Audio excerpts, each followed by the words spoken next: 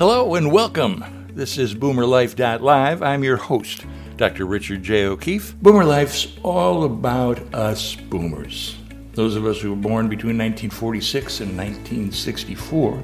Last session, you might remember I talked about the Internet of Things. Then I started to focus on wearables that were wearable because of the Internet of Things, all that connectivity. And then I focused on watches, smartwatches specifically. And I told a couple stories that might have been a little frightening or encouraging, depending on your perspective, of smartwatch devices that save lives.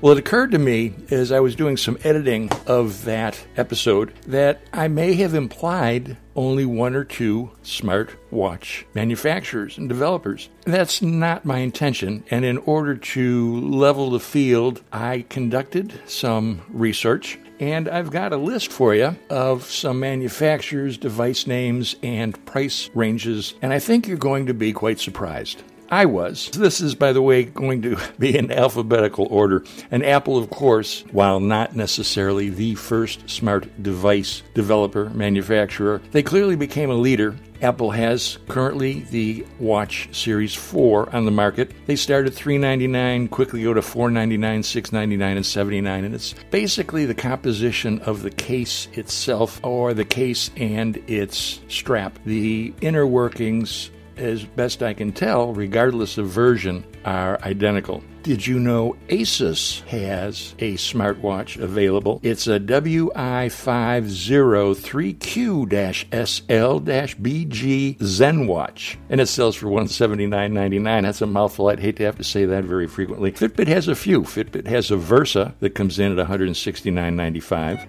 Fitbit has an Ionic that comes in at $227.94.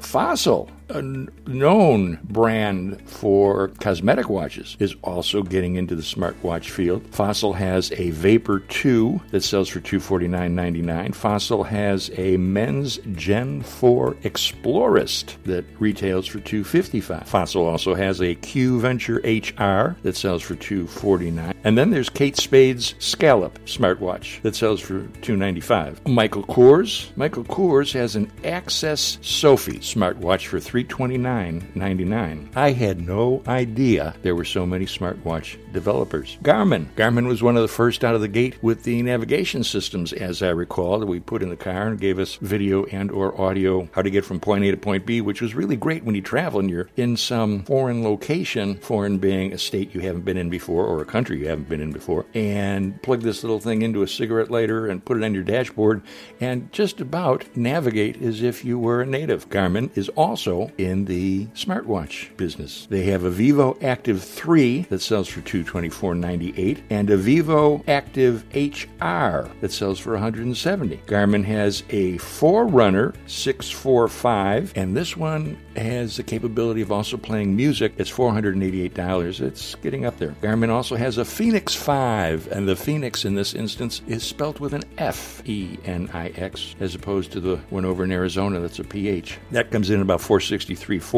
Unusual pricing. Garmin has an Approach S20. Approach cleverly is used in the golf sense because this is in fact a watch you'd wear while you're playing golf. Comes in at $157.20. I wonder if that money would really lower your golf score. I'll have to give it a try and see. Google tried, didn't work, went back to the drawing board, and rumor has it that Google is about to release a Pixel watch, and the only information I could find regarding pricing was, and I quote, expensive. We'll have to wait and see. What about Huawei?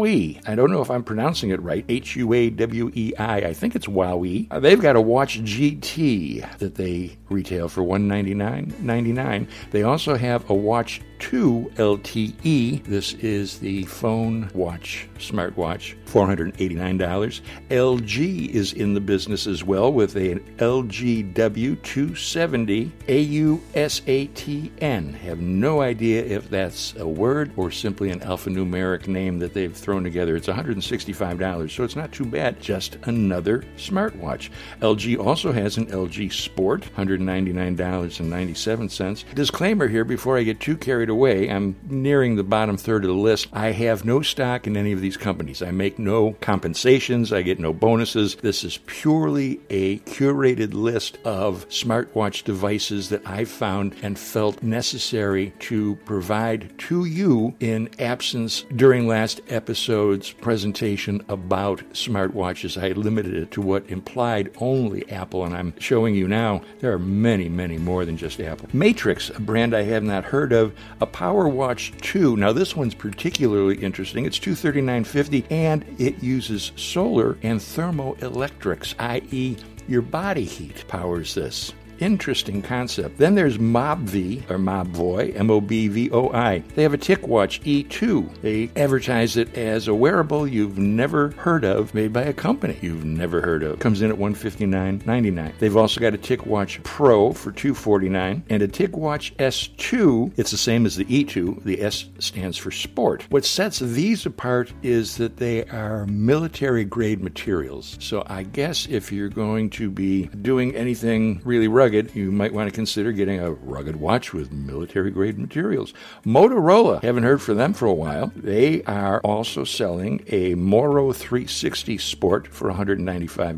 Samsung, as I guess you could imagine, being in the smartwatch game, has a Galaxy Watch Active. One of its claims to fame is a 4-day battery life. That's pretty slick. It's $249.97. Samsung also has a Galaxy Sport. I guess it's a little less active than the Galaxy Sport Active.